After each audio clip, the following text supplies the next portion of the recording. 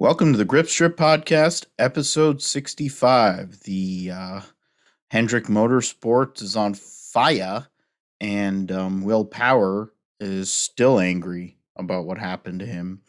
Episode of the Grip Strip Podcast. Heads up to props to D for listening since I gave him the link. Great times all the time. My name is Philip Matthew.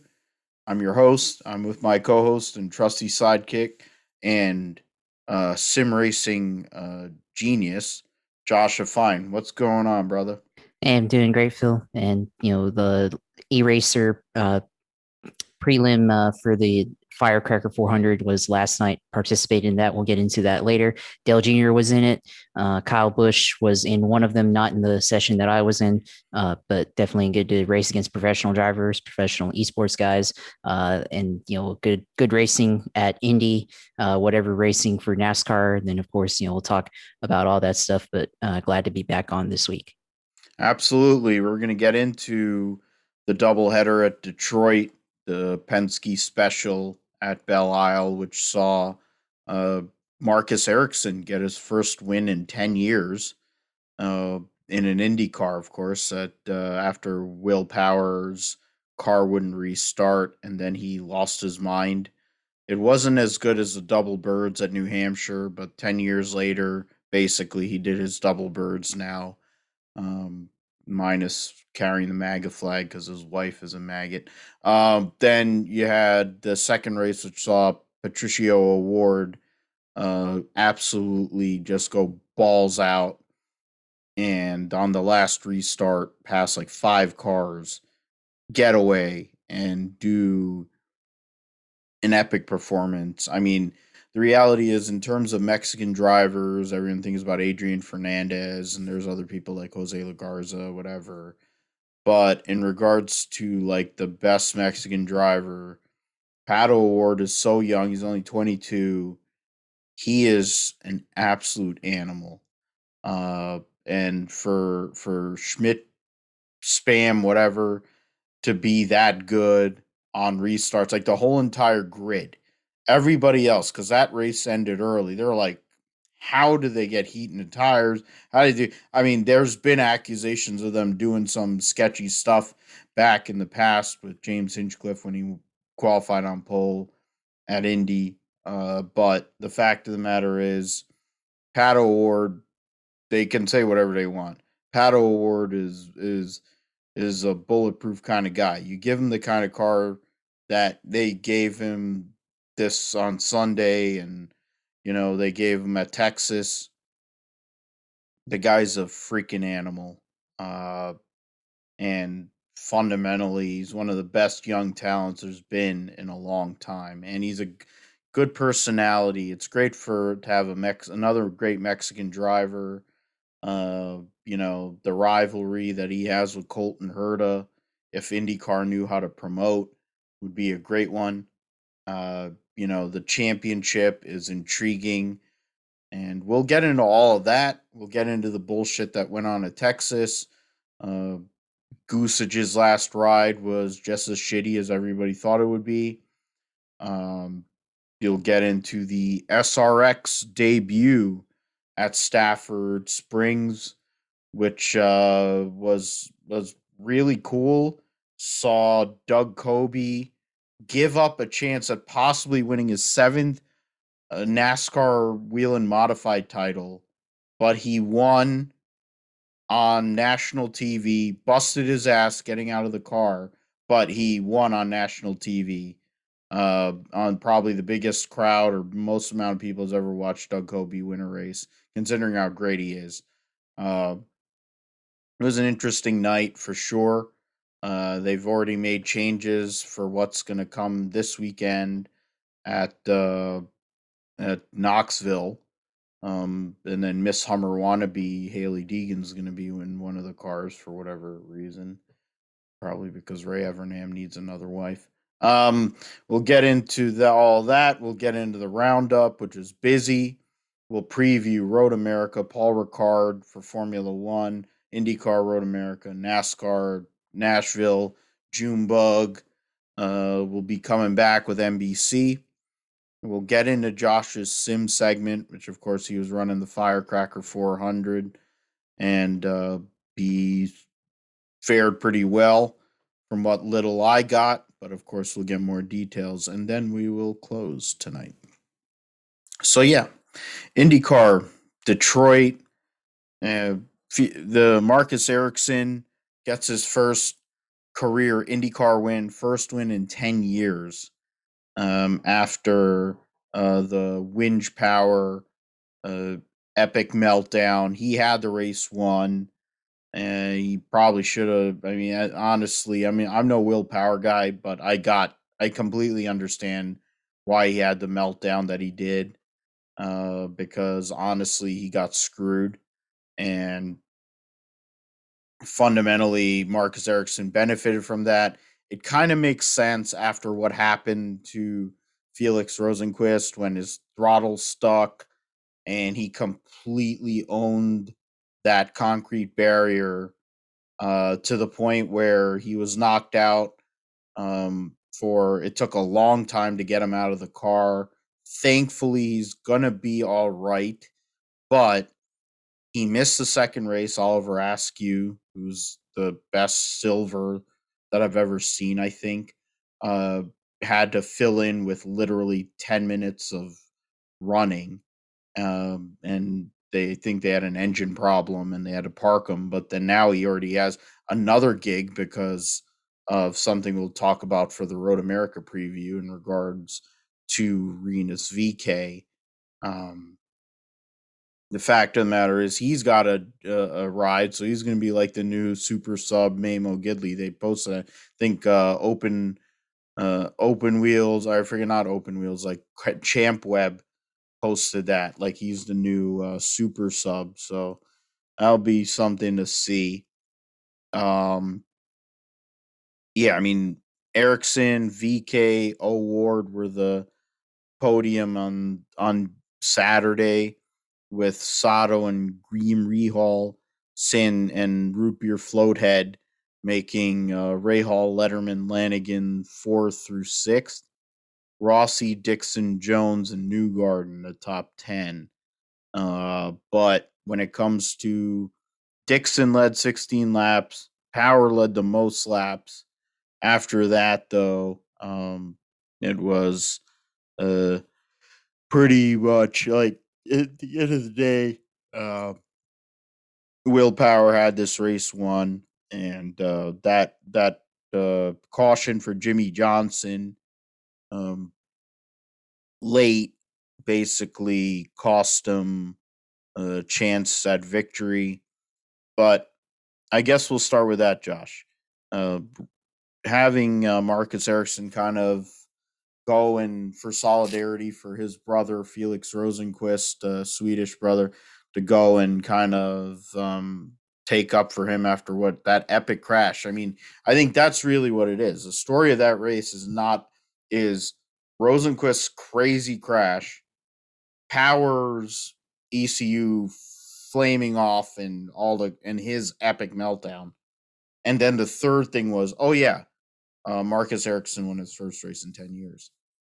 Yeah, the story of that was definitely, I think, willpower. I mean, I think the most important was willpower's, I guess, engine not having the willpower to make it through that red flag and being able to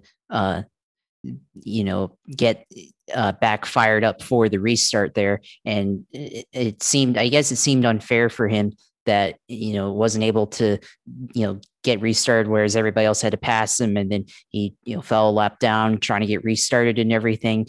And of course, willpower. I mean, he's had times in the past where he's gotten angry at the officials. You mentioned the double birds at New Hampshire in 2011. I mean, I remember Pocono 2014, Fontana after that mess in 2015, where he was pretty mad in his post race interview.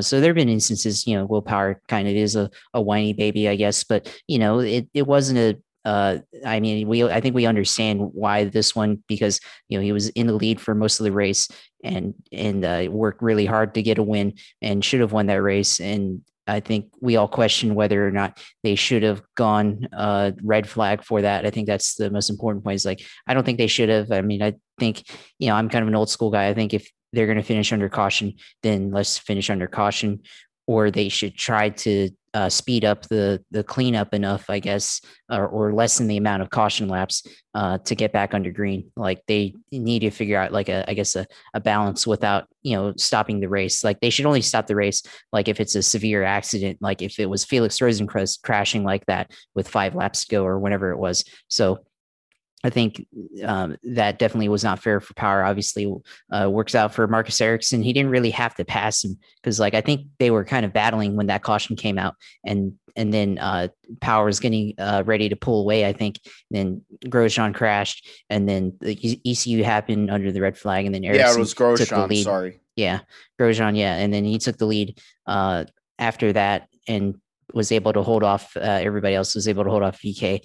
Award was coming, but didn't have enough time, and so that was the end up being the race. And then of course Rosenquist, his accident. I mean, it's an unfortunate accident. I mean, but then he almost left the track entirely with the way that the car just went over the barrier like that. I think he was going a little bit faster, probably might have cleared it maybe. But of course, no physical injuries, no broken bones or anything like that. But I mean, I'm sure it's probably like a concussion or something, and they probably just haven't released the details or anything. I mean, obviously that's speculation, but it's probably true. The reason why they're holding him out of the second race, or they held him out of the second race, and then now holding him out of Road America, where he's going to get replaced in that race by, well, not Oliver Askew. That was in the second race, but I forgot Kevin who. Yeah, Magnussen. Magnussen is going to make his debut at Road America. So a lot of storylines there, and now that gives an opportunity for Magnussen to show what he can do in an Indy car. We've already seen what he can do in the IMSA sports cars with Ganassi. Now we get to see what he's able to do in, I guess, a kind of a opportunity, a second chance in an open wheel car here in the United States. So the first day, definitely a lot of wild storylines, but certainly I feel like the way that the finish in the second day happened was pretty epic. I mean, Newgarden had that race, and they went on a different tire strategy, and they went with uh, reds to start the race, and then they went on blacks, I think, and then everybody else was, I guess, on a different strategy. And then that allowed Award with the pace that he had at the end of that race. The final couple of restarts, he was just able to pass guys, pass Scott Dixon on the second to last restart, and then he was able to pass Palou and Herta at the very end there, and just pick off positions, and then made touched wheels with Newgarden there, and then he was able to pass him. So a lot of action there. That was a pretty exciting finish for the second race, although Newgarden did dominate. And I mean, again, you look at that, and probably Penske should have won that race if they would have played their cards right. But first time winner for on day one, and then second day first or multiple time winner for the first time this season, and now Award taking the points title for this race. Yeah, points lead for Pato Award, getting past Newgarden. Penske had a chance to win both of those races, and they haven't won a race all year. You think about that, 8 races so far this year, and Penske has not won any of them. It's crazy when you consider how good of a team they have. Um, Pato Award's the first repeat winner so far this year too, with Spam, and it's mainly because I mean they have a good, really good pit crew, but it's Pato Award.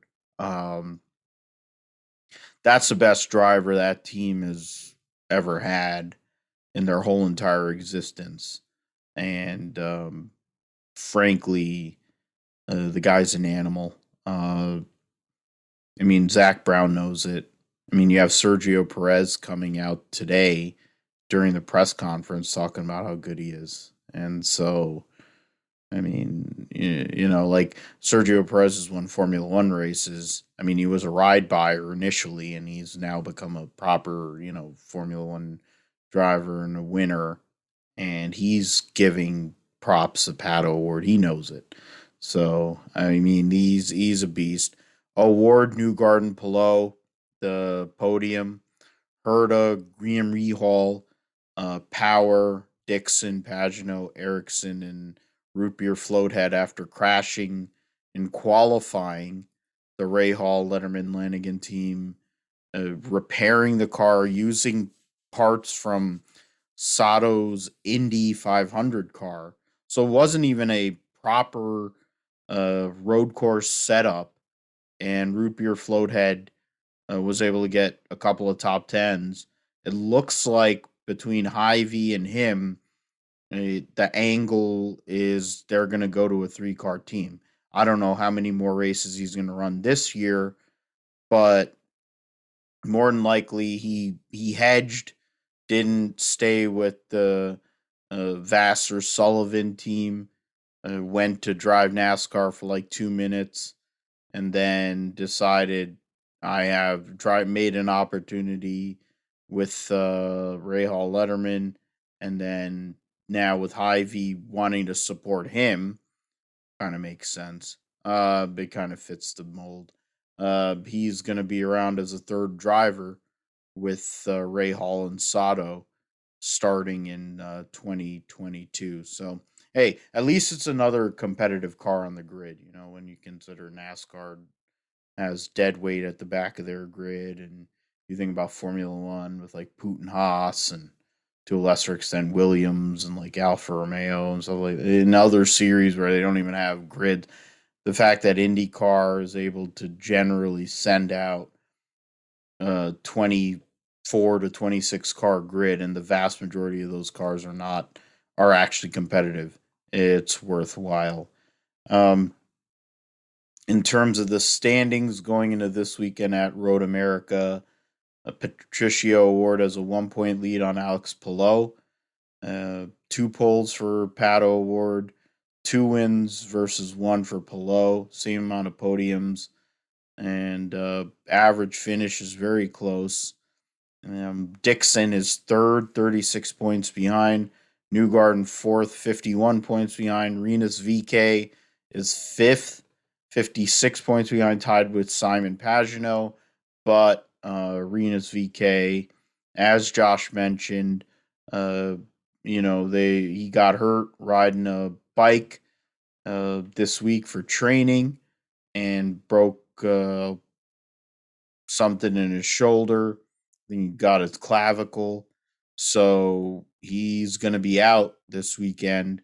And Oliver Askew is actually going to fill in for him, which is interesting. I guess because he isn't a theoretical contracted spam driver anymore, because he drives for Andretti Autosport and LMP3 and IMSA with Adam Andretti, and then that's his main job. And I think he's doing other things, but that's probably why he's driving that 21 car, which is a huge opportunity considering how great Rinus VK has been this year.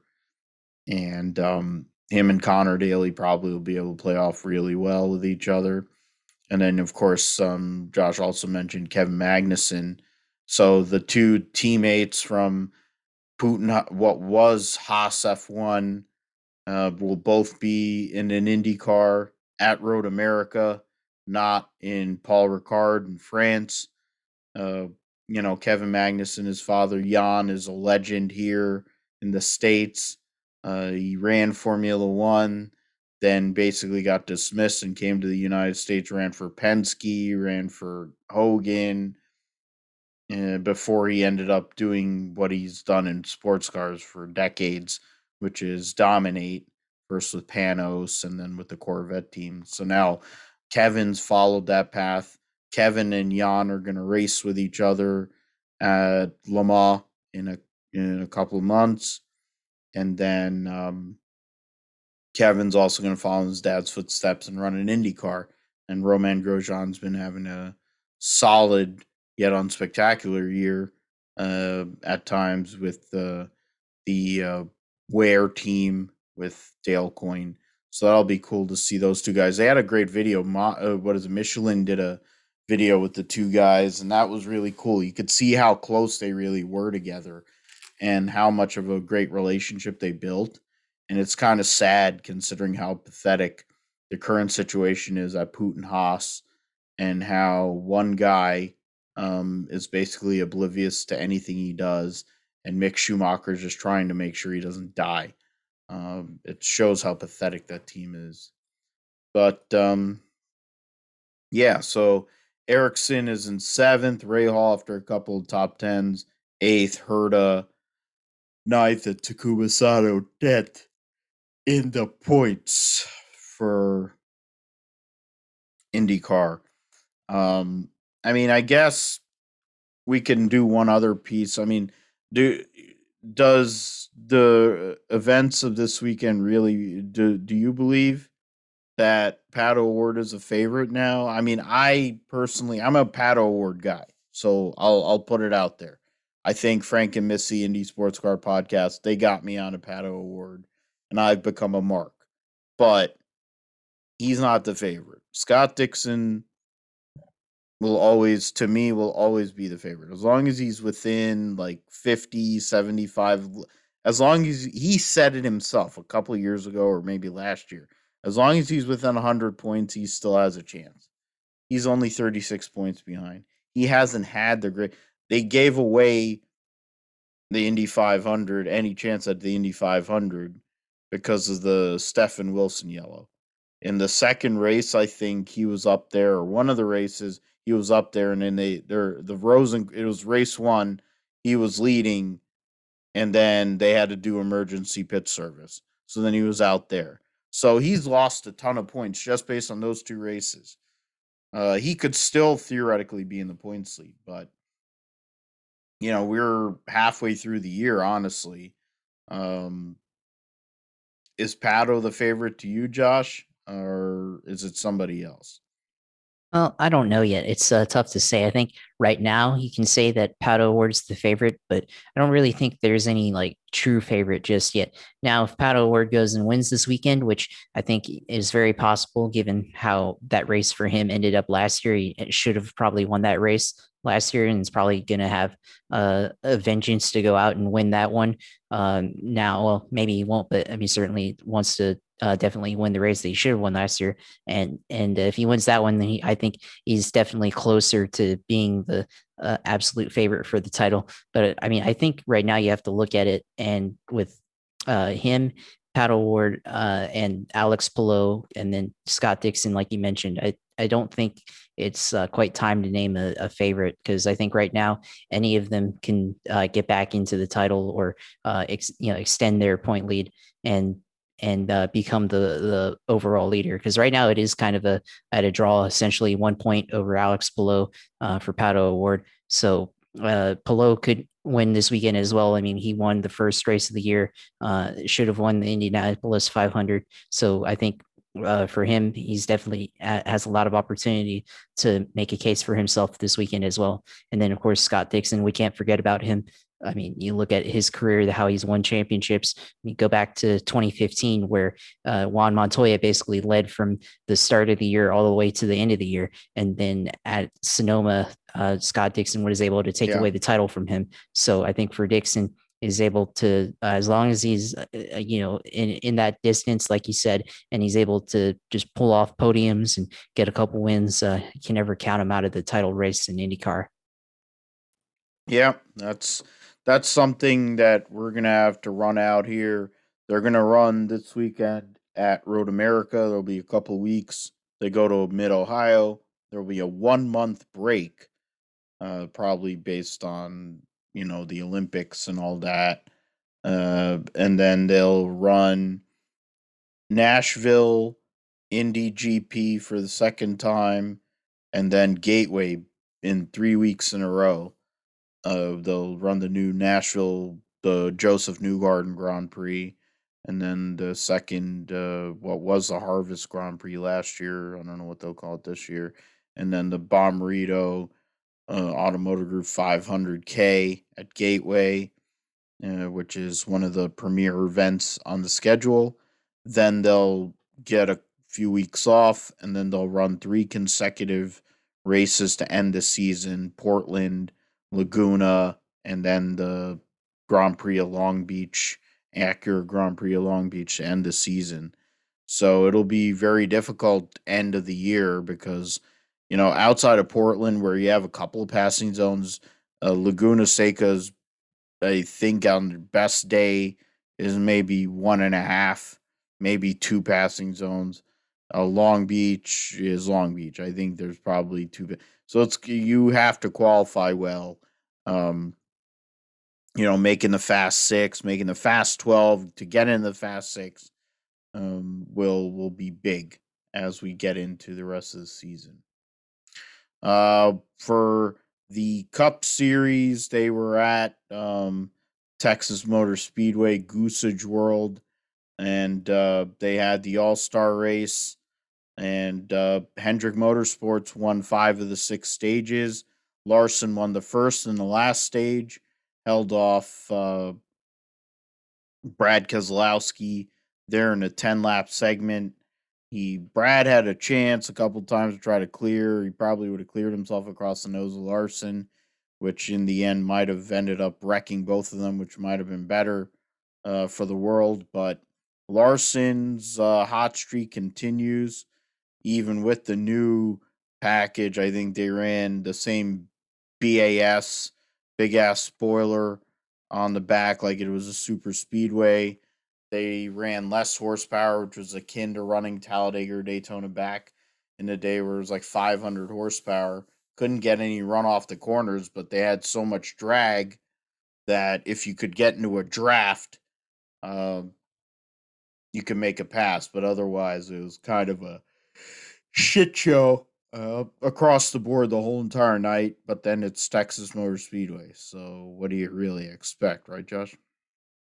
I mean, you can't really expect anything with Texas. I mean, the first open segments they had wrecks on the start and the first couple of restarts. So initially it could have been a wild race, but then they got settled in after that. In the second stage of the open, Tyler Reddick won, and then third stage, Eric Almirola won. But yeah, like you said, like this race, like as long as you could get a run starting from turn two and then just keep in the draft of whoever was in front of you all the way to turn one, that's basically where you could pass. And for Larson, I mean, he was able to pass in turn 3 and 4, went way up into the grip strip. Shout out to us there. That's our groove. But he was able to pass Chase Elliott there on the outside line, and then was able to hold off Brad Keselowski. And Keselowski, he had a couple of chances, but just didn't have enough to get there and hold on to pass him, pass Kyle Larson. So I mean, it wasn't really that great a race. I mean, I guess the last 10 laps of that race was pretty entertaining. Maybe the first part of it was entertaining, but for the most part, I mean, it was whatever. I mean, I think we do have to mention the concert that happened to start the race with I don't know who it was, whichever old rocker that was But that they were Sammy singing. Hagar? Yeah, Sammy Hagar. Yeah. And then I mean, it was ironic because he was singing, I can't drive 55 and talking about how he needs to be able to, get up onto the, speed limit and or above the speed limit and pass traffic and stuff. And it was unironic because it basically was we talked about the cup cars not being able to pass, not having enough horsepower, or now they're restricting the horsepower. It's like this is like almost a self-reflection, and they like unintentionally insulted themselves or something with Yeah, that. So that was a interesting start, and never seen anything like that. And hopefully they don't ever bring that kind of thing back. We'll see. let's hope, because I mean they're gonna probably run somewhere around 575 and 650, I think, with the Gen 7, next gen, whatever you want to call it, car. With I don't know what kind of spoiler angle they're gonna have, or how many, like how many inch spoiler they're gonna have. Hopefully, it's a little itty bitty blade on there, like a 1 inch spoiler. You run that with like around 600 horsepower, and then you get the dang car off the ground. They aren't sealed off, and then you kind of go from there. I think that's the basis. That's what it should be, but it won't be because you have so many dopes that are in the sport that don't know anything about racing and don't know what works for racing. You have to back off into the corners, driving flat out It's like being in the IRL. Like you're trying to make what the IRL was in its theoretical heyday, if there's a such thing considering how shitty that series was. Um, Running multiple lines at like 1.5 mile racetracks, basically being on the edge of trying to kill somebody, and they ended up doing it. So that's what NASCAR is trying to do, and it doesn't work. And you could have 84 stages, you could come up with 18 inverts. The point is, the 5 car was the best car. Uh, Larson doesn't have no sponsorship. They're trying to run him the way that, to me, it fits this. And I don't know if you agree with this, Josh, but I look at the way that Larson is this year after Clyde went and won this title last year, winning the last 2 races, no less. And then it has a parallel to 2001, where Jeff Gordon, of course, finally won a championship without Ray Evernham. He won races without Ray Evernham, with Robbie Loomis, the former Richard Petty crew chief, and Richard Petty's last crew chief, and of course Petty Enterprises' disciple. And then in 2002, this upstart duo came into the team, and they gave him Jeff Gordon's stuff, and they started winning races, and they contended.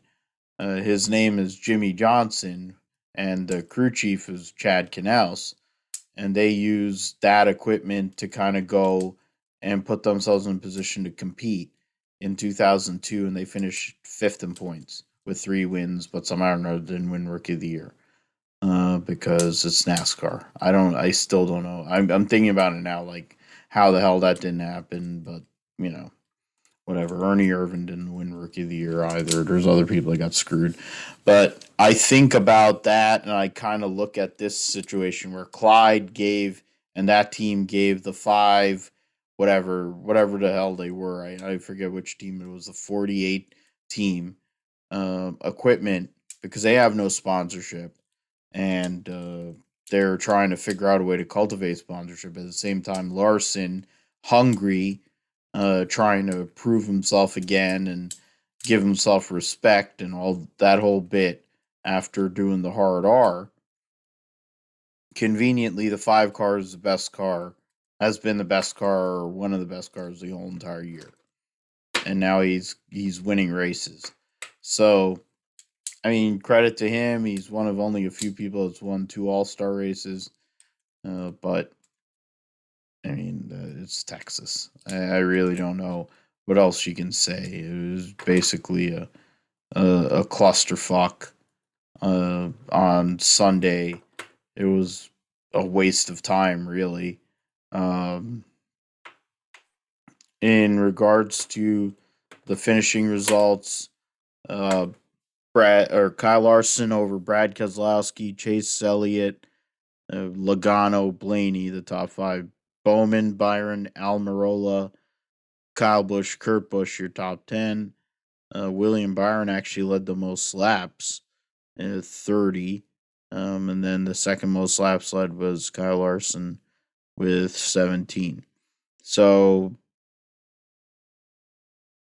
everybody was running at the end of the race, which is something too. So I guess cars aren't that hard to drive. Um, yeah, we'll kind of go from that to um, the open race, where the drivers were Ross Chastain, who was very aggressive, Tyler Reddick to a lesser extent, Eric Almirola, who was very emotional. Um, I mean, was there any like notable omissions? Like they talk about all these polls and they talk about who's going where, and like, there's certain people that probably should have been in, or based on what their car was doing in the open race, which was carnage filled, as you said, Josh. Um, was there anybody that you felt like could have probably went into the big show and shown themselves well versus being on the sidelines? Well, I think it's probably Chase Briscoe because I think at the end of the third stage, he had started kind of in the back, and he had took a pit stop. I think at the beginning of that stage, and then he was able to make his way up to like third place or fourth Yeah. place at the end of that one. So I think if they had more laps, and I don't know, 20 or 30 laps, he probably could have gotten up there and passed Eric Almirola.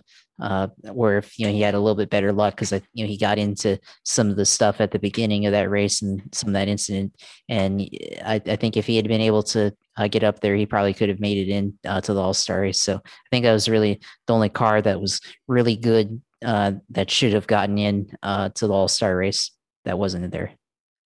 Yeah, it's personal bias aside. The 14 car, that might have been the best the 14 car has been all year. And they talked, and Chase talked about how they found some things. And I'm like, well, it's been what? What is it, 4 months, 4.5 months? You should be able to start figuring it out at this point. You need to, because you're like 26th in points. And if you or the 10 or the 41 don't do something miraculous, there's only be one Stewart Haas car in the playoff, which is crazy considering how many teams make the playoffs. So I think Suarez kind of got hosed because of the one wreck. I think he would have had a chance. The 14 sustained damage, the 8 sustained damage. I think but the 8 ended up winning, so the second stage was all right. But the Open was kind of nonsensical, but it wasn't as convoluted as the big race. So is what it is. We'll be going to Nashville. Um, the next thing will be the Xfinity and the trucks. It was a Kyle Busch Motorsports, Kyle Busch / Kyle Busch Motorsports benefit. Kyle Busch is only one win away from his air quote retirement, air quote end quote, uh, which was he dominated that race. It wasn't really a contest outside of Justin Allgaier. Allgaier had a great car. The restarts just didn't work in his favor because of the way the arrow and all that is. Um, there is that, and then there are other things. So, um, Kyle Busch, of course, wins the Xfinity race, Josh, and then his protege of sorts, John Hunter Nemechek, goes and wins yet another truck race. So, I mean, where that's it's like, oh, you're stacking pennies like LaJoy. It's like, no, you're stacking trophies. But then where are you stacking those trophies? Like, so um thoughts on the Saturday action, which saw Kyle Busch and later, and then John Hunter Nemechek earlier, um, become victorious. Well, I think the Xfinity race, the Kyle Busch. I mean, he led most of that race, and then he was able to uh, win the race ultimately and get his 99th win. So we'll see beyond that once he gets number 100, if he's going to be in the car any longer, or he gives it up to somebody like Ty Gibbs, who probably should be in that car full time anyways. But we'll have to see what happens. I mean, Busch dominated that race basically, but then it was a little bit of action, I guess. I mean, he had to beat Justin Allgaier to do it. I mean, I thought Cindric probably would have won that race, but he didn't. Hamrick led a handful of laps there, and so did Brandon Jones. And then we had some cautions there. There was a couple of big accidents, but nothing really. I mean, for the most part, it was just another Texas Xfinity race. And then I think in the Truck Series, of course, we called it John Hunter Nemechek going out and winning another truck race. I mean, I think he had to beat Chase Elliott to do it, but of course, he went out and won that one. I think maybe it was a little bit surprising with Sheldon Creed getting in 2 accidents in the beginning of the race and having to finish in 35th. So that was unfortunate for him. This is a title contender trying to defend his title from last year, and certainly hasn't had the best start to the season this year. And I think you have to look at, I mean, John Hunter Nemechek's obviously the points leader right now, but then you, of course, look at last year's championship or champion and look at where they're at compared to this year. I think you have to be a little bit concerned for Sheldon Creed's chances to try and defend his title later in the year. But I mean, nothing in the Xfinity race or in the Truck Series race, like is another truck series race at Texas. And I mean, yeah, we mentioned before, it's Texas is boring, it's whatever. So uh, the expected winners, I guess, won in Texas in the Xfinity and Truck Series.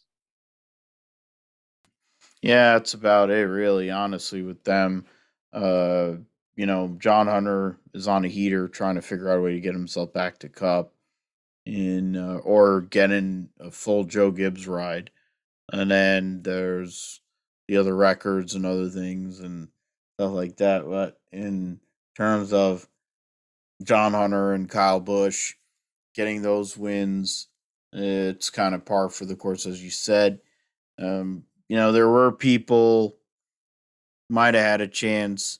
I mean, as I said, Allgaier might be the only person I can think of that could have had a chance given the restarts and all that.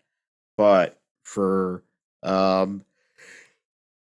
what you call for in regards to the truck series, John Hunter is dominating that deal, and I really have a hard time believing that he's going to lose that title. Point standings, it's not really changed all that much. There's at least for the Nashville Xfinity race, there's going to be um, 42 cars for 36 spots. In regards to the truck series, 43 for 36. So there's going to be a deeper field in regards to these drivers and possibly expressing themselves a little more. Um, Kaulig has came out and said that they're going to run a new car next year in Cup. GMS announced that they're going to be running a Cup team next year, so that's interesting. Hopefully, we're getting rid of some of the dead weight that exists in the series in general.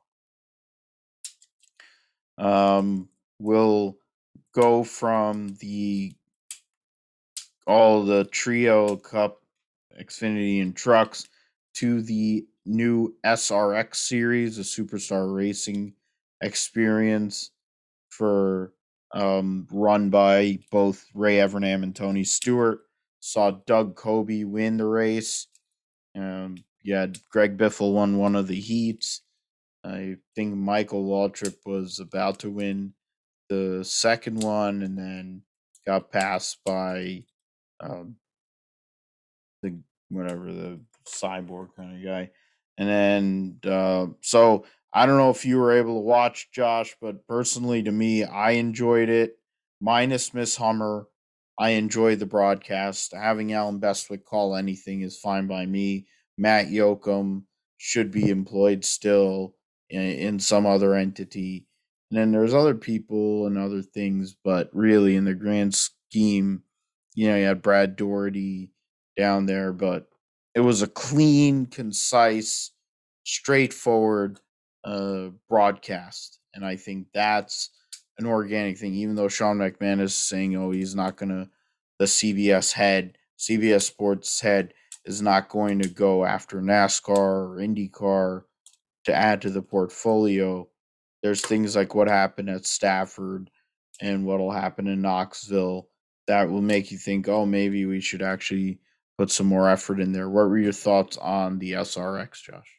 Well, the SRX was a fresh perspective, and it was definitely something new that I mean, we've seen before in terms of IROC and in terms of uh, short track racing, but it was definitely a different taste than what we've been used to the last couple of years. And seeing all the old stars, seeing Tony Stewart race again, seeing Marco Andretti pull the three wide pass in turn 3 and 4 and take the lead very briefly. That was all entertaining. Michael Waltrip was up there for a bit in one of the heat races. Greg Biffle led in the 69 car for a good bit of that race. And then, of course, Doug Covey being in the national spotlight, being a NASCAR Whelen Series champion for many years, in six-time champion in that series, and could be a seven-time champion if he didn't participate in this race. But the fact that this had so much attention and being able to be on national TV for once, I think the prospects of this race outweighed the prospects of going for a seventh title for him, and then he was able to win and put his face on the national spotlight and get a lot of recognition that he's probably deserved for many years. So I think that was a really good part of it. I mean, the racing was pretty good for the most part. You're able to see passing, you're able to see guys drive their cars around the short track at Stafford. So that was great. The tire management aspect of it, where they had to make the tires last throughout the entire race in the primary race. That was pretty good. So I like that. And of course, you talk about the broadcast, which is great.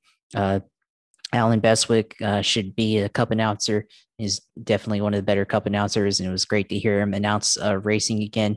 I mean, Danica, she was okay. I mean, she wasn't like obnoxious or anything like that, like on the DW level, but she's not really a broadcaster. I mean, there was a couple times you could tell that she was completely clueless, like she didn't know certain aspects of the series rules, which I think you should definitely know about before you broadcast a race.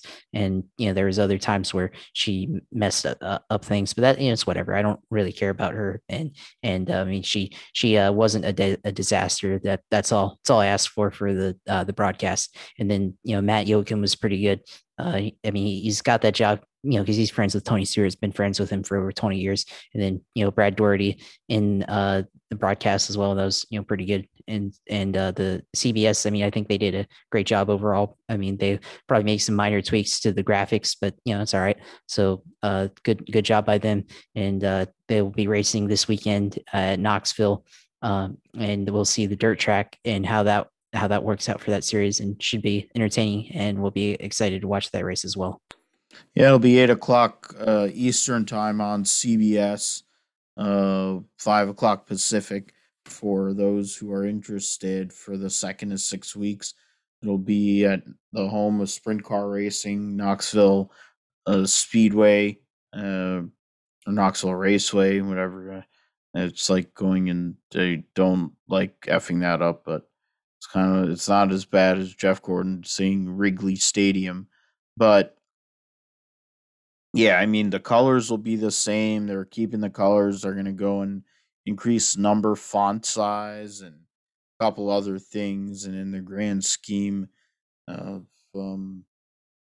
things, I mean that's where that's at. So, um, yeah. So I'm gonna go into the and we'll see what happens with the SRX. You got Haley Deegan, which is my summer 2.0, coming in to race, and then you have Scott Bloomquist and his mullet coming to go and race at Knoxville. So um, we'll get into the GSP roundup. I have to go and get through that. MotoGP, Moto2 at Sachsenring. We'll go over there. It's in Germany. In terms of bikes, yeah. Regular. Go and get to results for MotoGP.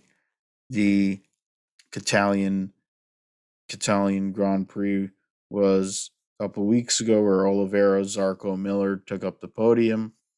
They'll be racing this week at the Sachsenring for the German Grand Prix, and then followed up with the Dutch TT at Assen.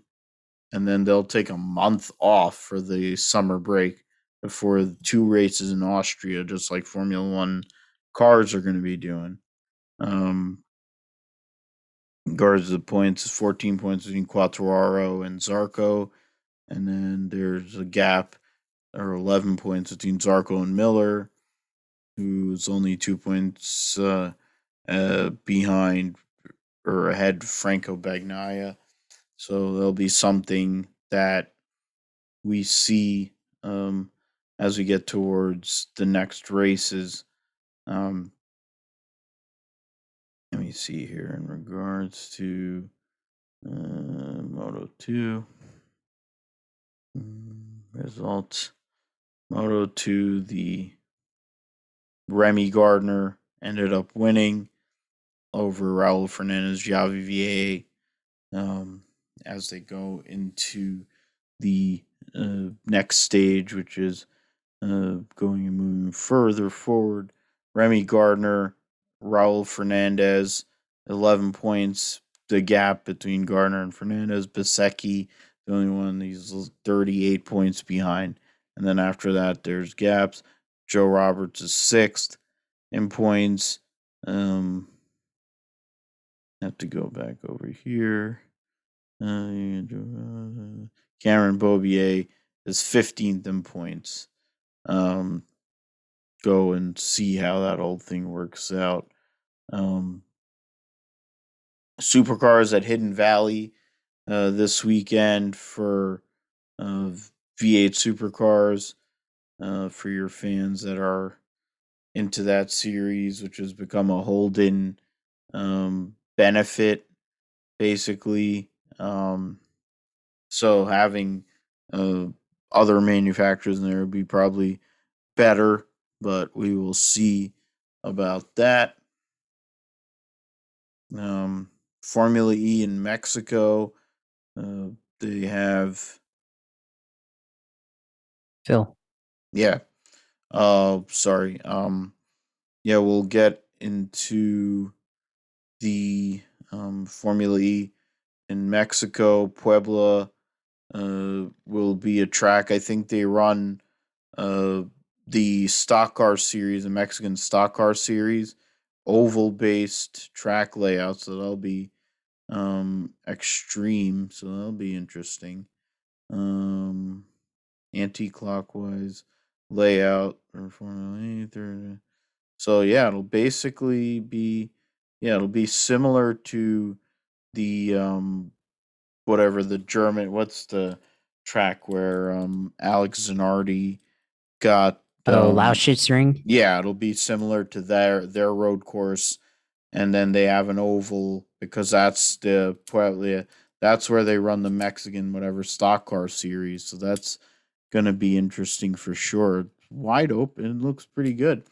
So, and I mean, I wonder how altitude's gonna affect that, but they have hard braking zones. They have a couple of hard braking zones, big sweeping corners.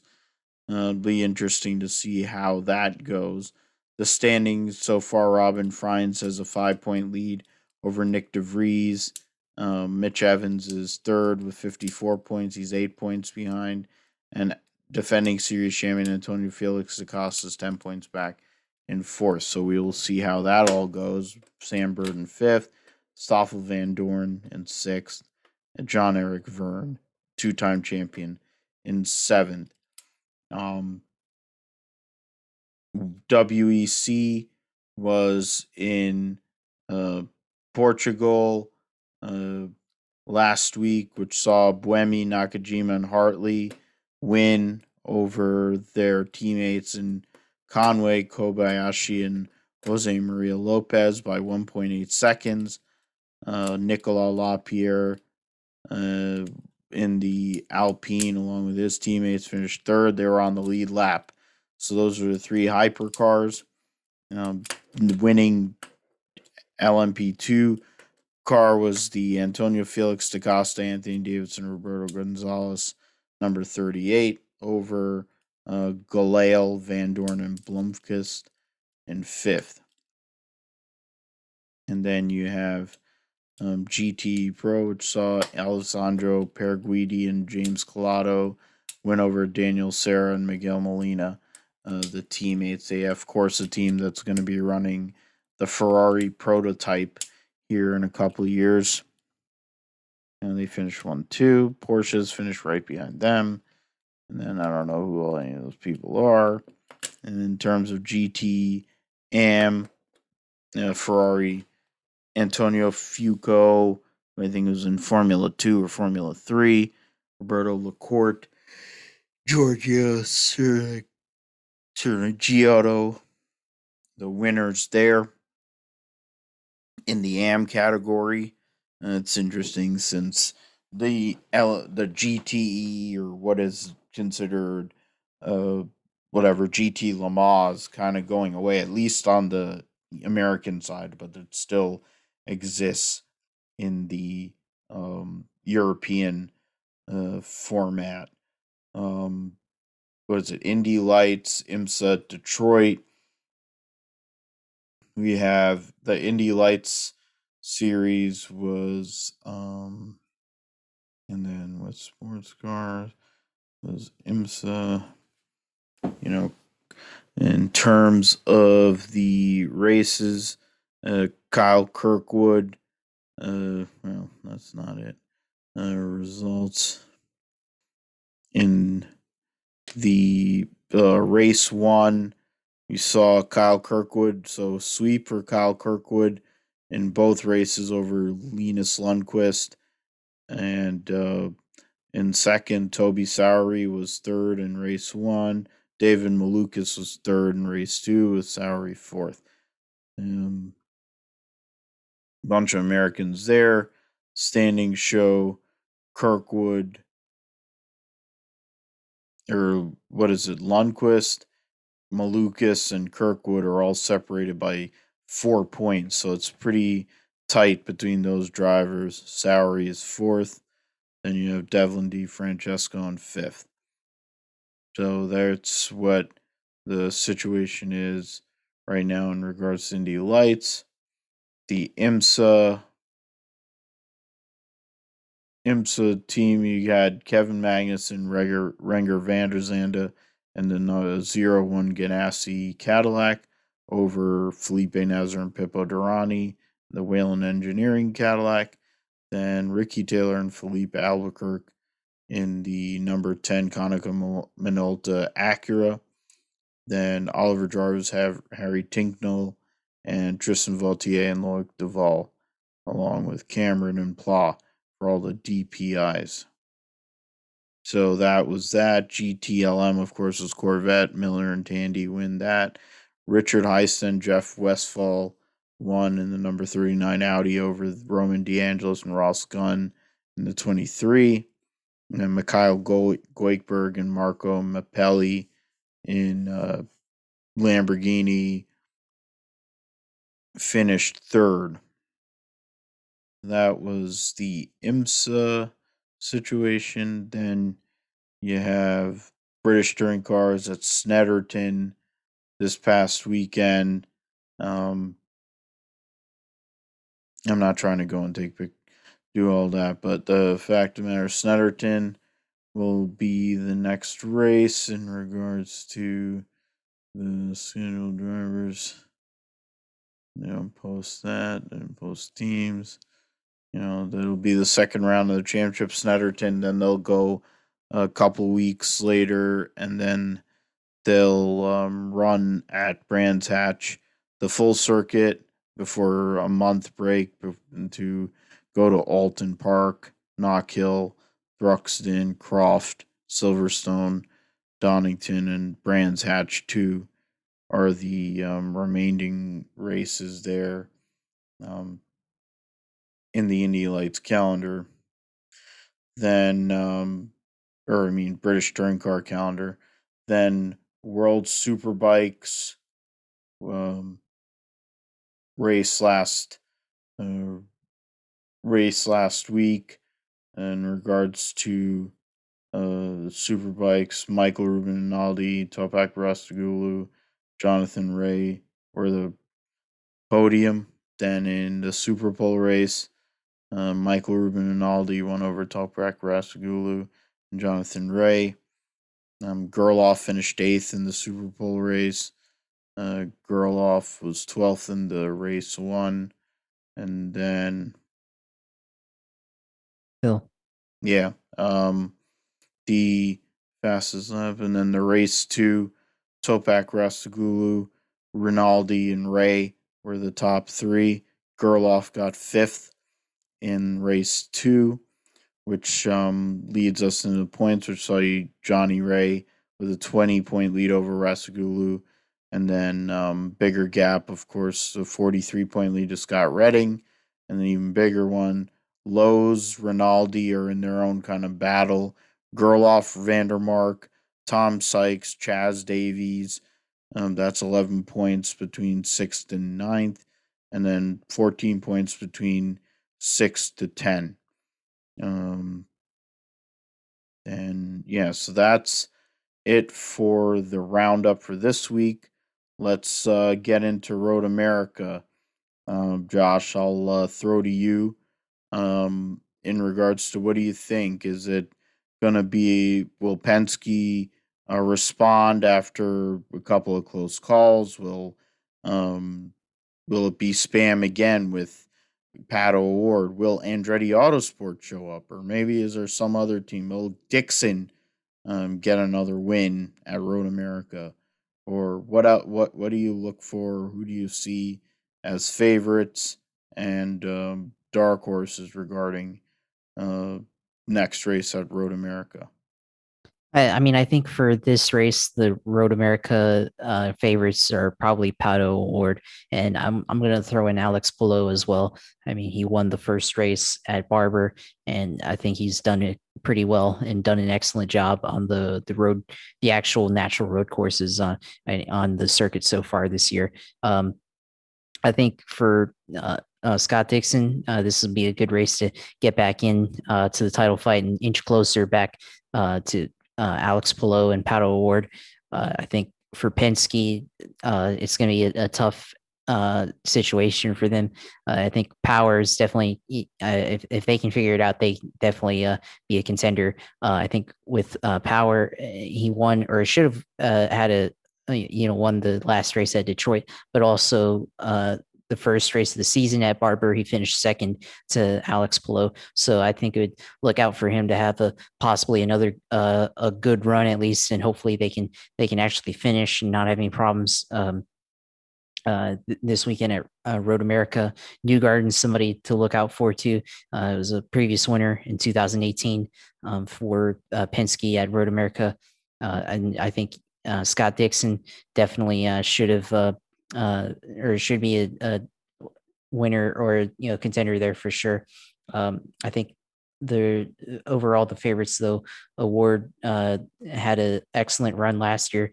Definitely he was able to lead a lot of laps, and I think if they bring back this similar car, have a similar type of strategy, and he's just able to hold on at the end, I think he could have a really good shot of winning the race. But nothing's for certain here at Road America.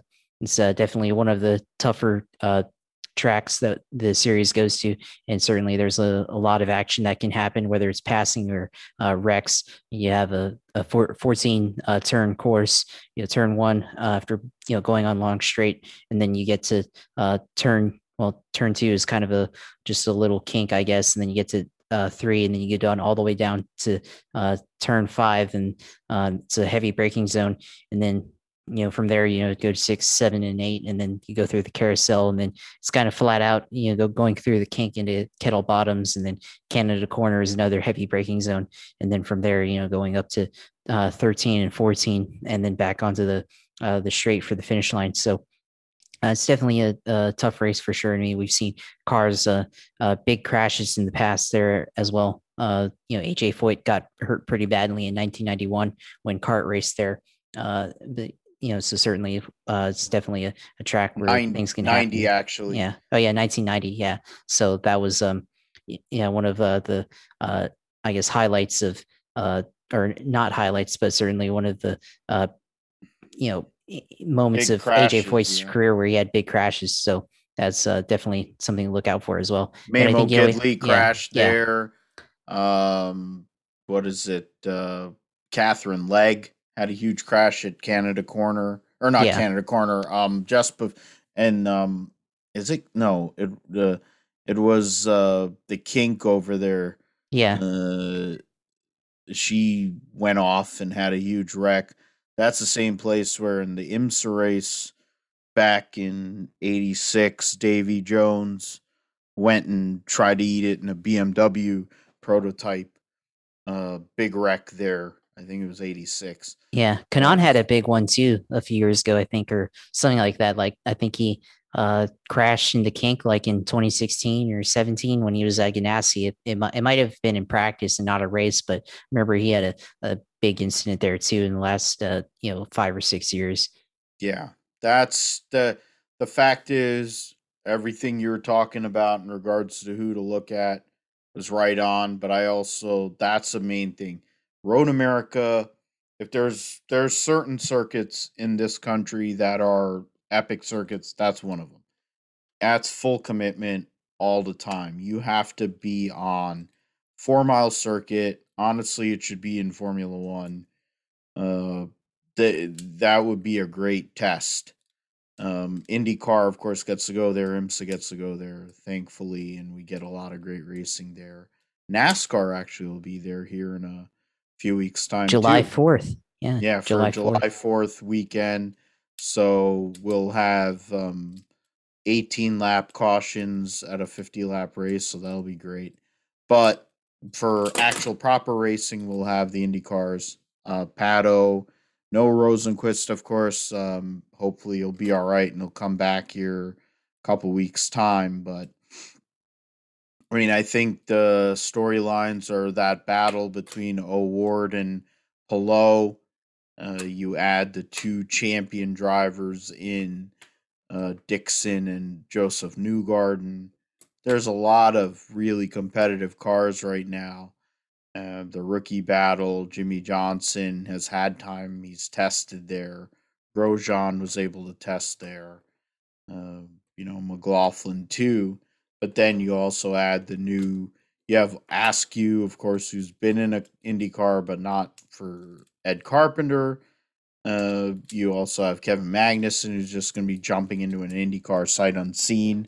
But Kevin Magnussen has been doing this for all these years. It's kind of similar to his father. It's all following his father's path. So I think Kevin Magnussen, I think for the next like 25 years, is just going to be making tons of money winning races.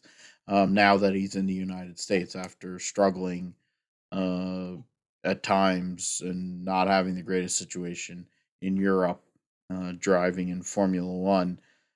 Qualifying is going to be really difficult to get a decent starting spot there this weekend at Road America for sure. Uh,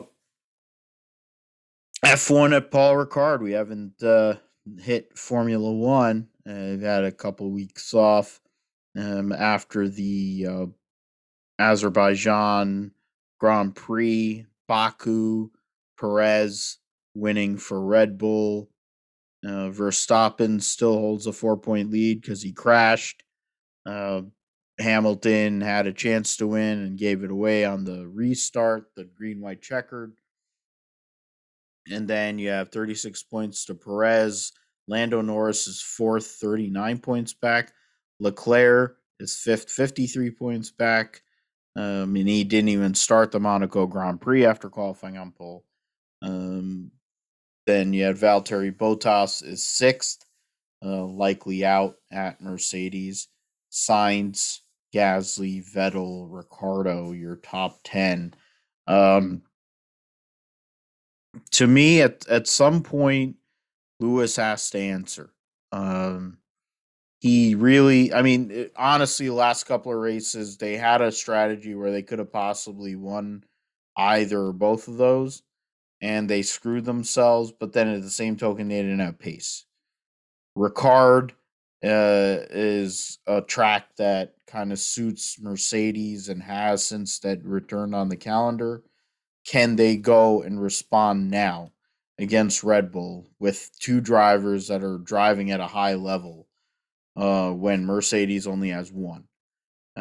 Will Hamilton just go and do what Hamilton has done for most of his freaking career and go next level?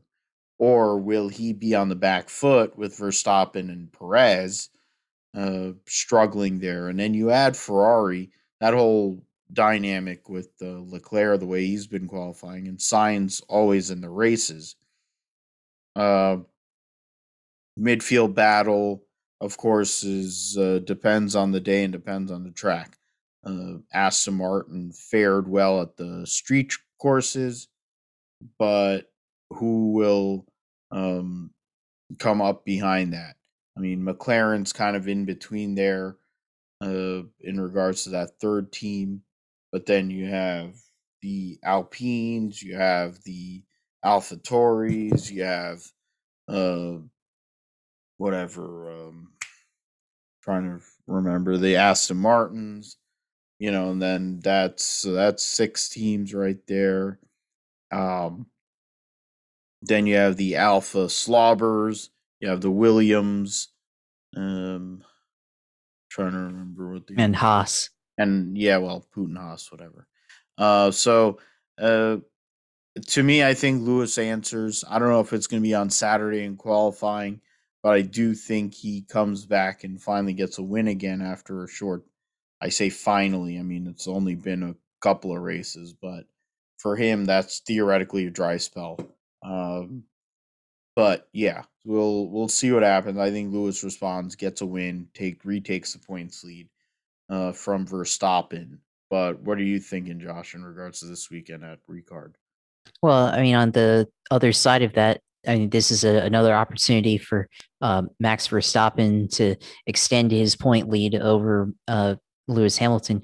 At Baku, had a chance to win. The tire failed, and now has a chance to basically it's a do over since both of them did not score points. So now he has a chance to win another race and extend his point lead over Lewis Hamilton. And I think the question is he going to have the car that'll give him the opportunity to do that? And I think it's definitely possible. And you have to wonder if they lead practice and they lead qualifying, I think shouldn't have any issues as long as they get the right pit strategy, tire strategy with the race. They're able to manage it correctly and give Max the opportunity to win the race. I mean, on the other hand, Lewis they've got to answer back, and if they can kind of pull some tricks like what they've done at the beginning of the year where they were able to execute some strategy better than Red Bull. I think they'll have the opportunity to win as well.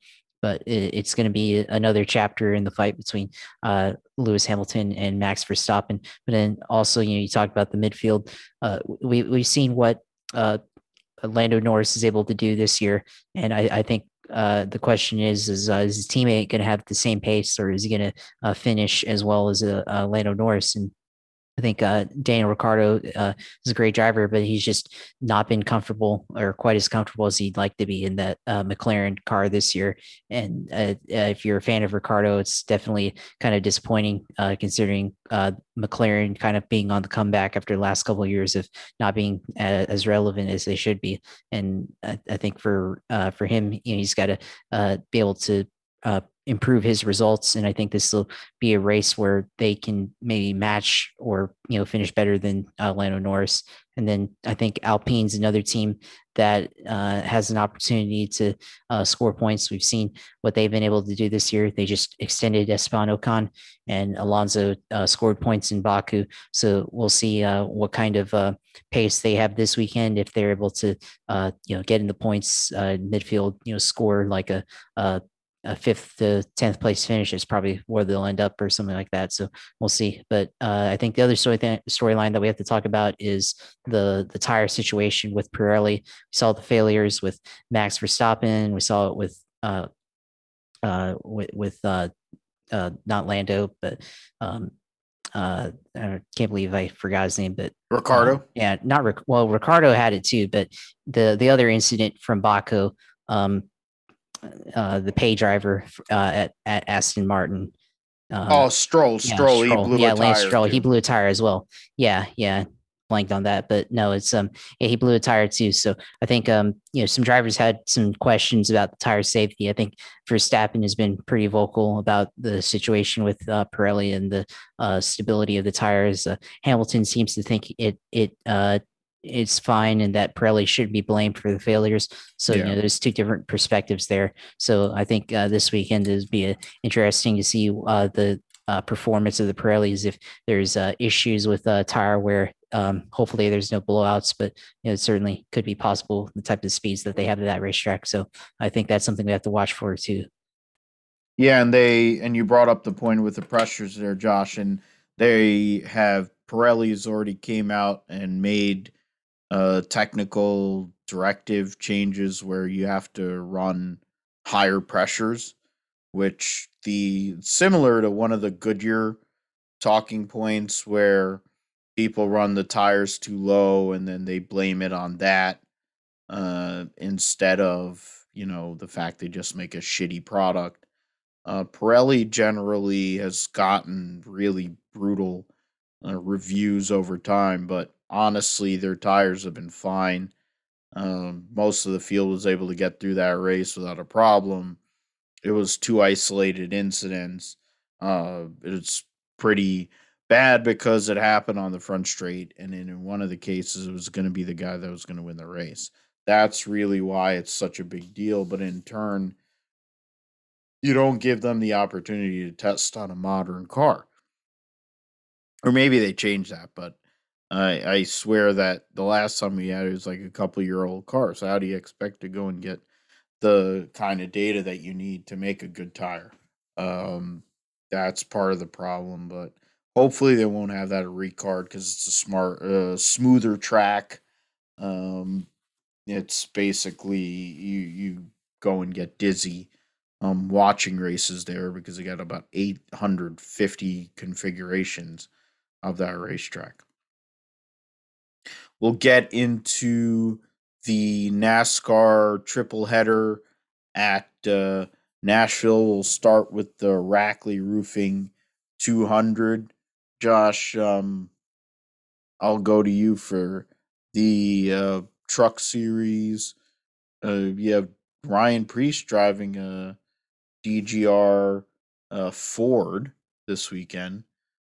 Josh Berry driving a Rackley number 25, the regular car truck, and then William Byron randomly making a truck start after his dominant 1 year that he had in trucks with Fugle, and he'll be driving a second Rackley War truck there.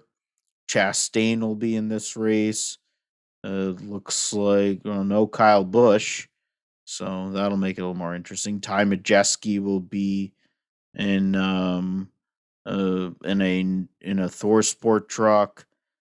So that'll be what, 4 Thor Sport trucks there.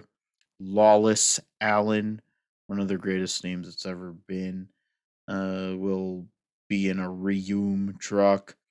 Maggot sympathizer race Ciccarelli, who said he was going to quit driving, seems to still show up for whatever fucking reason that is. Trying to see who else is there, but Trey Hutchins is actually back after they chicken. What is it? What are they called? That what's that? He's gonna two piece somebody. Yeah, they two piece that truck. But Trey Hutchins is actually on the entry list. But I don't know. He'll have to probably qualify on time.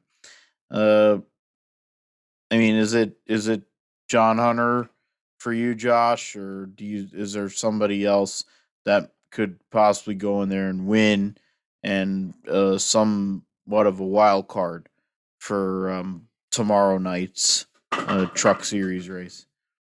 I think we have to go with John Hunter, but it's going to be a wild card event, I think, in general, because of it being a new racetrack. And I think we may see a totally unexpected winner here at this race. I mean, maybe we see one of the other Kyle Busch cars like Chandler Smith or Drew Dollar have a chance if they're up there. But I think we'll also have to consider some of the regulars as well, like Sheldon Creed. After last week, early exit at Texas, does he come back and get a win this year?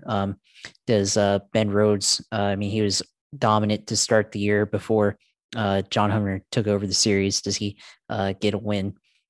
somebody like Matt Crafton. Does he might be the only driver that really has experience at Nashville besides Johnny Sauter.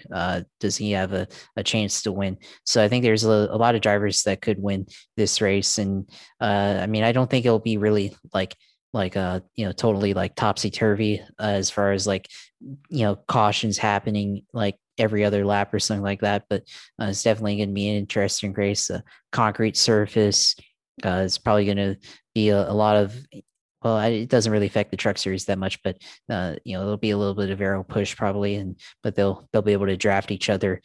Somehow it works in the truck series, but it doesn't work in Cup. But the race will be interesting. So I think the safe bet for sure is probably John Hunter Nemechek, though.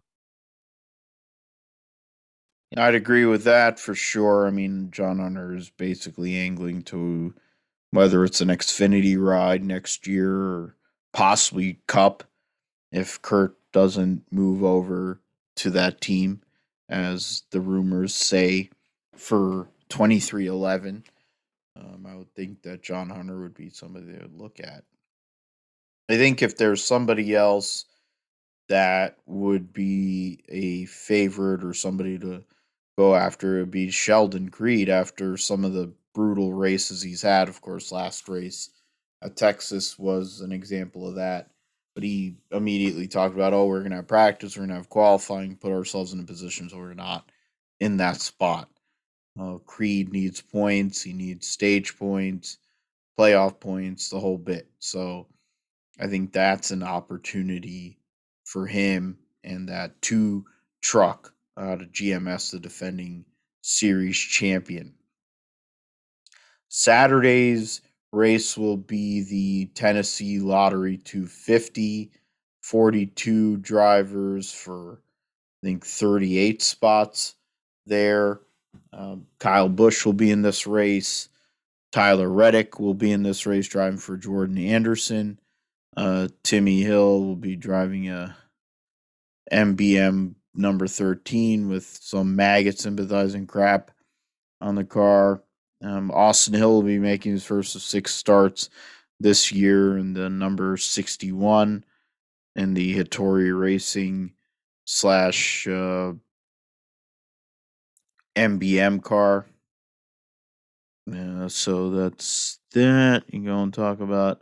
I mean, for me, I'm gonna go and say I could go out on a limb. I'm gonna go out and I'm gonna say Hemrick finally goes and gets that first win. Concrete surface, I think it suits Hemrick's driving style a lot more than some of these other deals. I think he'll have a chance for sure. They'll give him a fast race car. It is in Toyota, one of Toyota's backyards, because they build a lot of their vehicles in the Nashville, in the Tennessee, Nashville, Tennessee area. So that would be an opportunity for him. Um, but you can't count out Cindric. You can't count out some of the other guys like Allgaier and the like that have been at this for a while and are really competitive. How about you, Josh? Who do you look at for this weekend at Nashville for Xfinity? Well, I'll go with the other Joe Gibbs favorite car in Kyle Busch and the number 54. I think this will be win number 100 for him. And definitely see that could be happening this weekend. The other aspect of that is if they continue or return the tradition of giving the winner a guitar, and we saw him destroy the guitar in 2009 when he won there. And that was a lot of people were mad at him for that, but looking back on it, it was pretty entertaining. So that's the only reason why I want to see him win. And also for 100, maybe Yeah, he goes out and destroys the guitar again if they give it to him. So that's what I look for in this race. maybe he'll just go firewall deep, and then we'll wait till the next race to go and get to 100. But whatever, he's never gonna quit driving Xfinity as much as he says he's gonna drive. He's gonna quit at 100 races. Joe Gibbs is gonna be like, "I need sponsorship, so you're gonna drive." And tell him to pray 10 Hail Marys to make up for the fact he can't perform in the sack. Um, we'll go to the Ally 400 Cup Series race for the last part of the preview. You have David Starr in a number 13 with my buddy Sebastian as the listed crew chief, Joey Gase and Rick Ware number 15. Other than that, you have Smithley, Chad Fincham in the 66 for MBM. Haley in the 77 for Spire, and BJ McLeod driving for himself.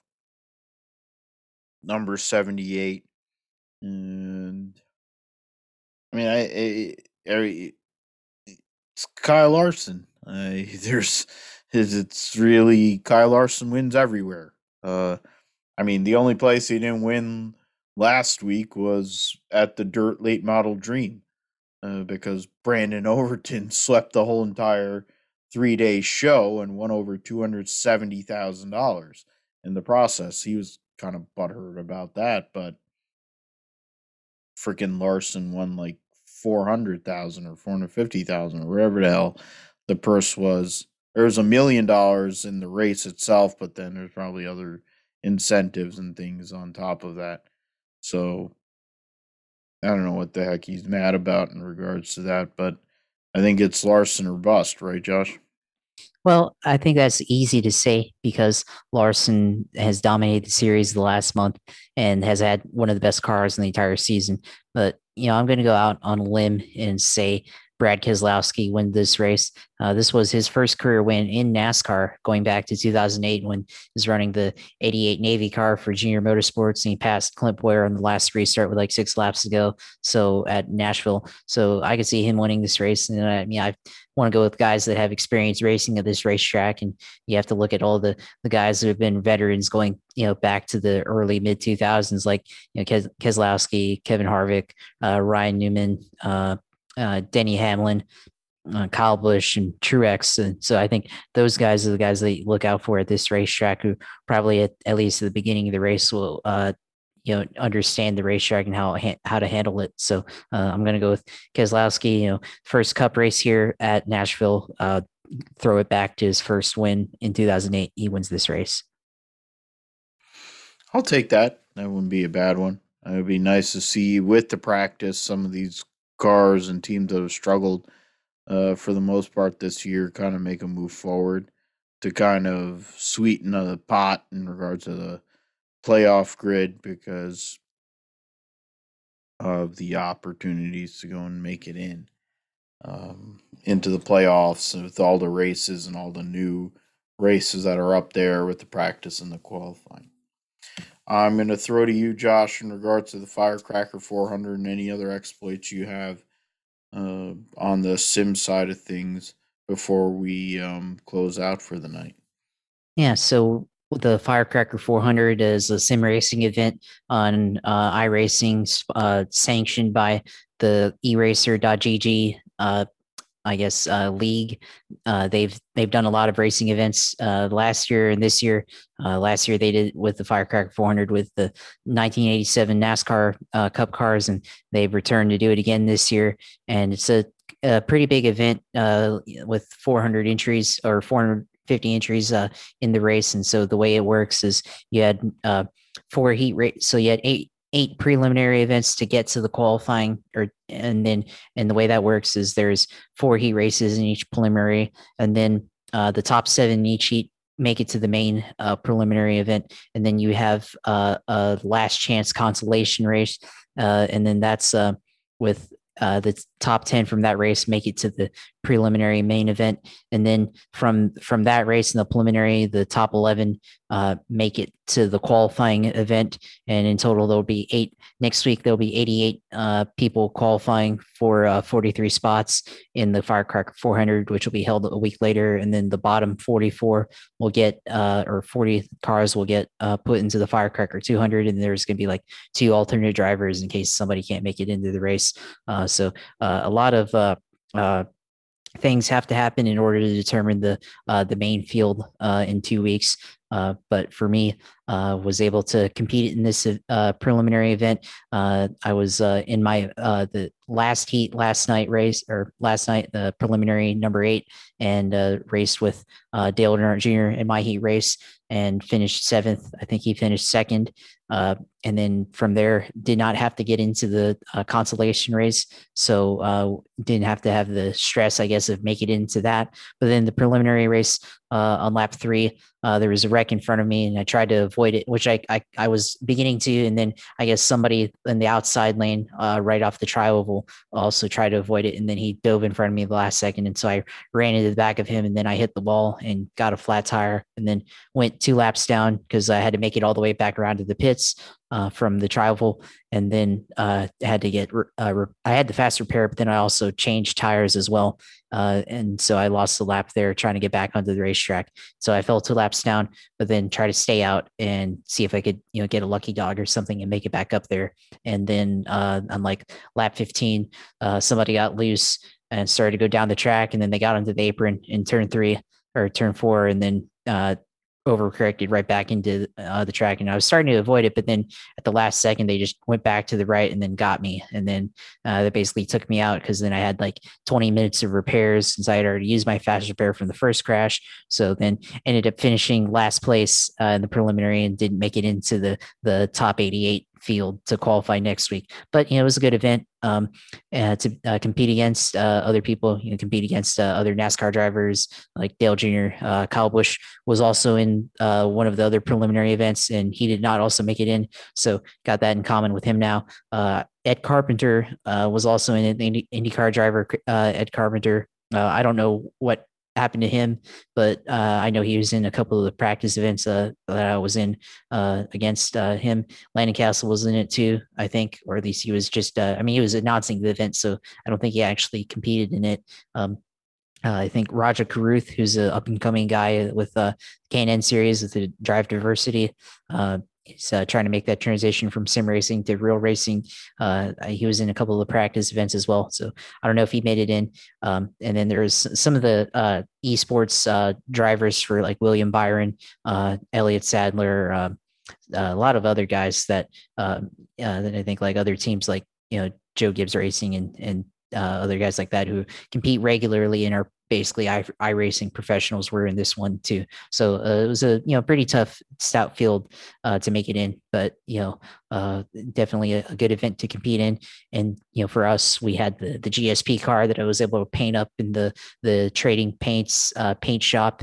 So the basically just instead of Photoshop, just went and it's like a in-browser tool that Trading Paints provides, and then just able to slap on the GSP logos, and then you have a pre-made base paint scheme to use.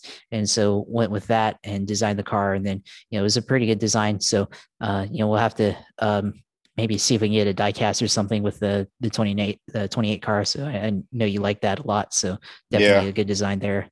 Yeah, good work on that, man. I definitely had the feels because of the 28 and Davey and all the great drivers that have driven the 28. Davey and Ernie, but you were able to get that. You had to drive the 25 in the race itself, but um, that's something. But the problem is I have to get a hold of a freaking 87 donor.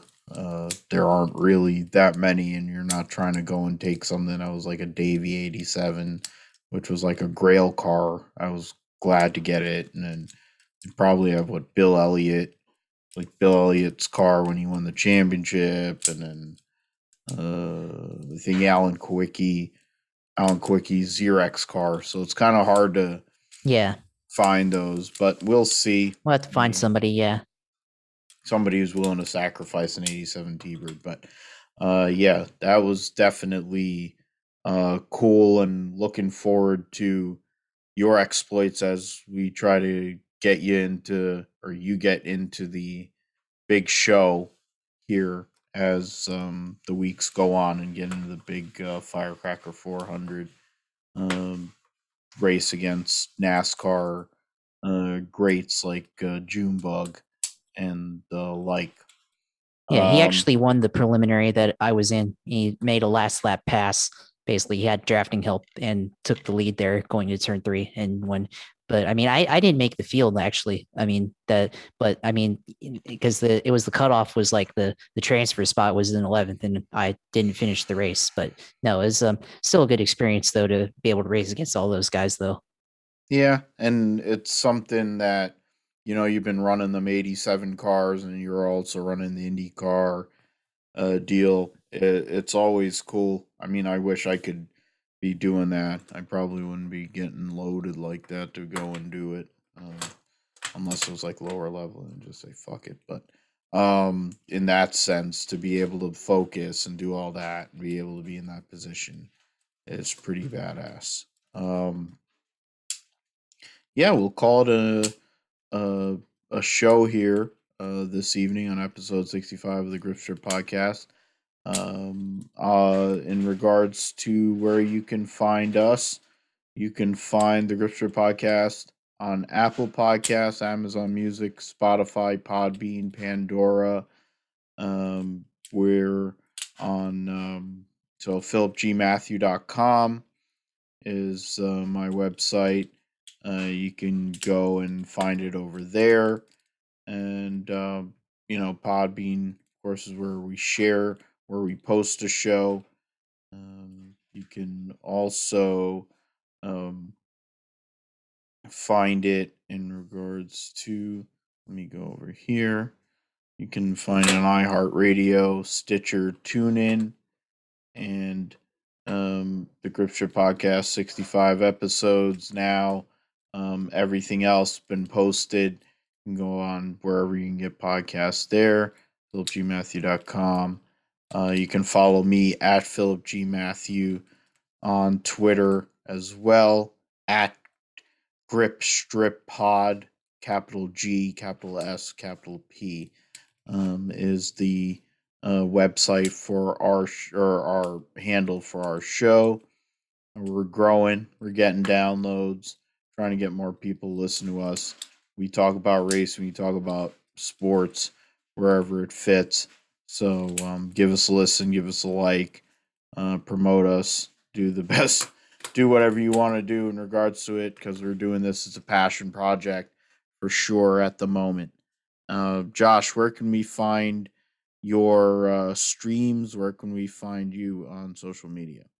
And as always, watch the streams, Twitch TV/USailor2, and then we'll have streams up there. And then, of course, if you miss, you can always see the replay, and then skip through stuff and see all the highlights and stuff. And then on the social media side, as always on at Twitter at JP Huffine, go and talk to me on there. Well, if I tweet during the races, of course, always go back and forth and go through the emotions of whatever race we're watching and get all the analysis there as well. And thank you as always for being my loyal and trusty sidekick and putting up with me tonight. It's been a rough few days or few weeks getting out of this job. So it'll be nice here in a week or two when I actually hopefully have a job that will be worthwhile. We'll see what happens with that, and we'll have more flexibility too in regards to the number of days that we could possibly go and do the show. So we'll be back next week. We'll talk about Formula One at Paul Ricard, talk about IndyCar Road America, NASCAR in Nashville, anything else that took place here this coming weekend on the Grip Strip Podcast we'll talk about. And we'll talk about whatever else comes along, if there's any big sports news, if we have the time to do whatever, especially with football, since we're basically a couple months away from the draft at this point for fantasy football, and at least in the Fall Brawl League. So we'll get into all of that. We thank you for listening. Thank you for doing the downloads, the whole bit. Keep on supporting us. Keep on downloading, share it with friends, and take care of one another. God bless, and good night.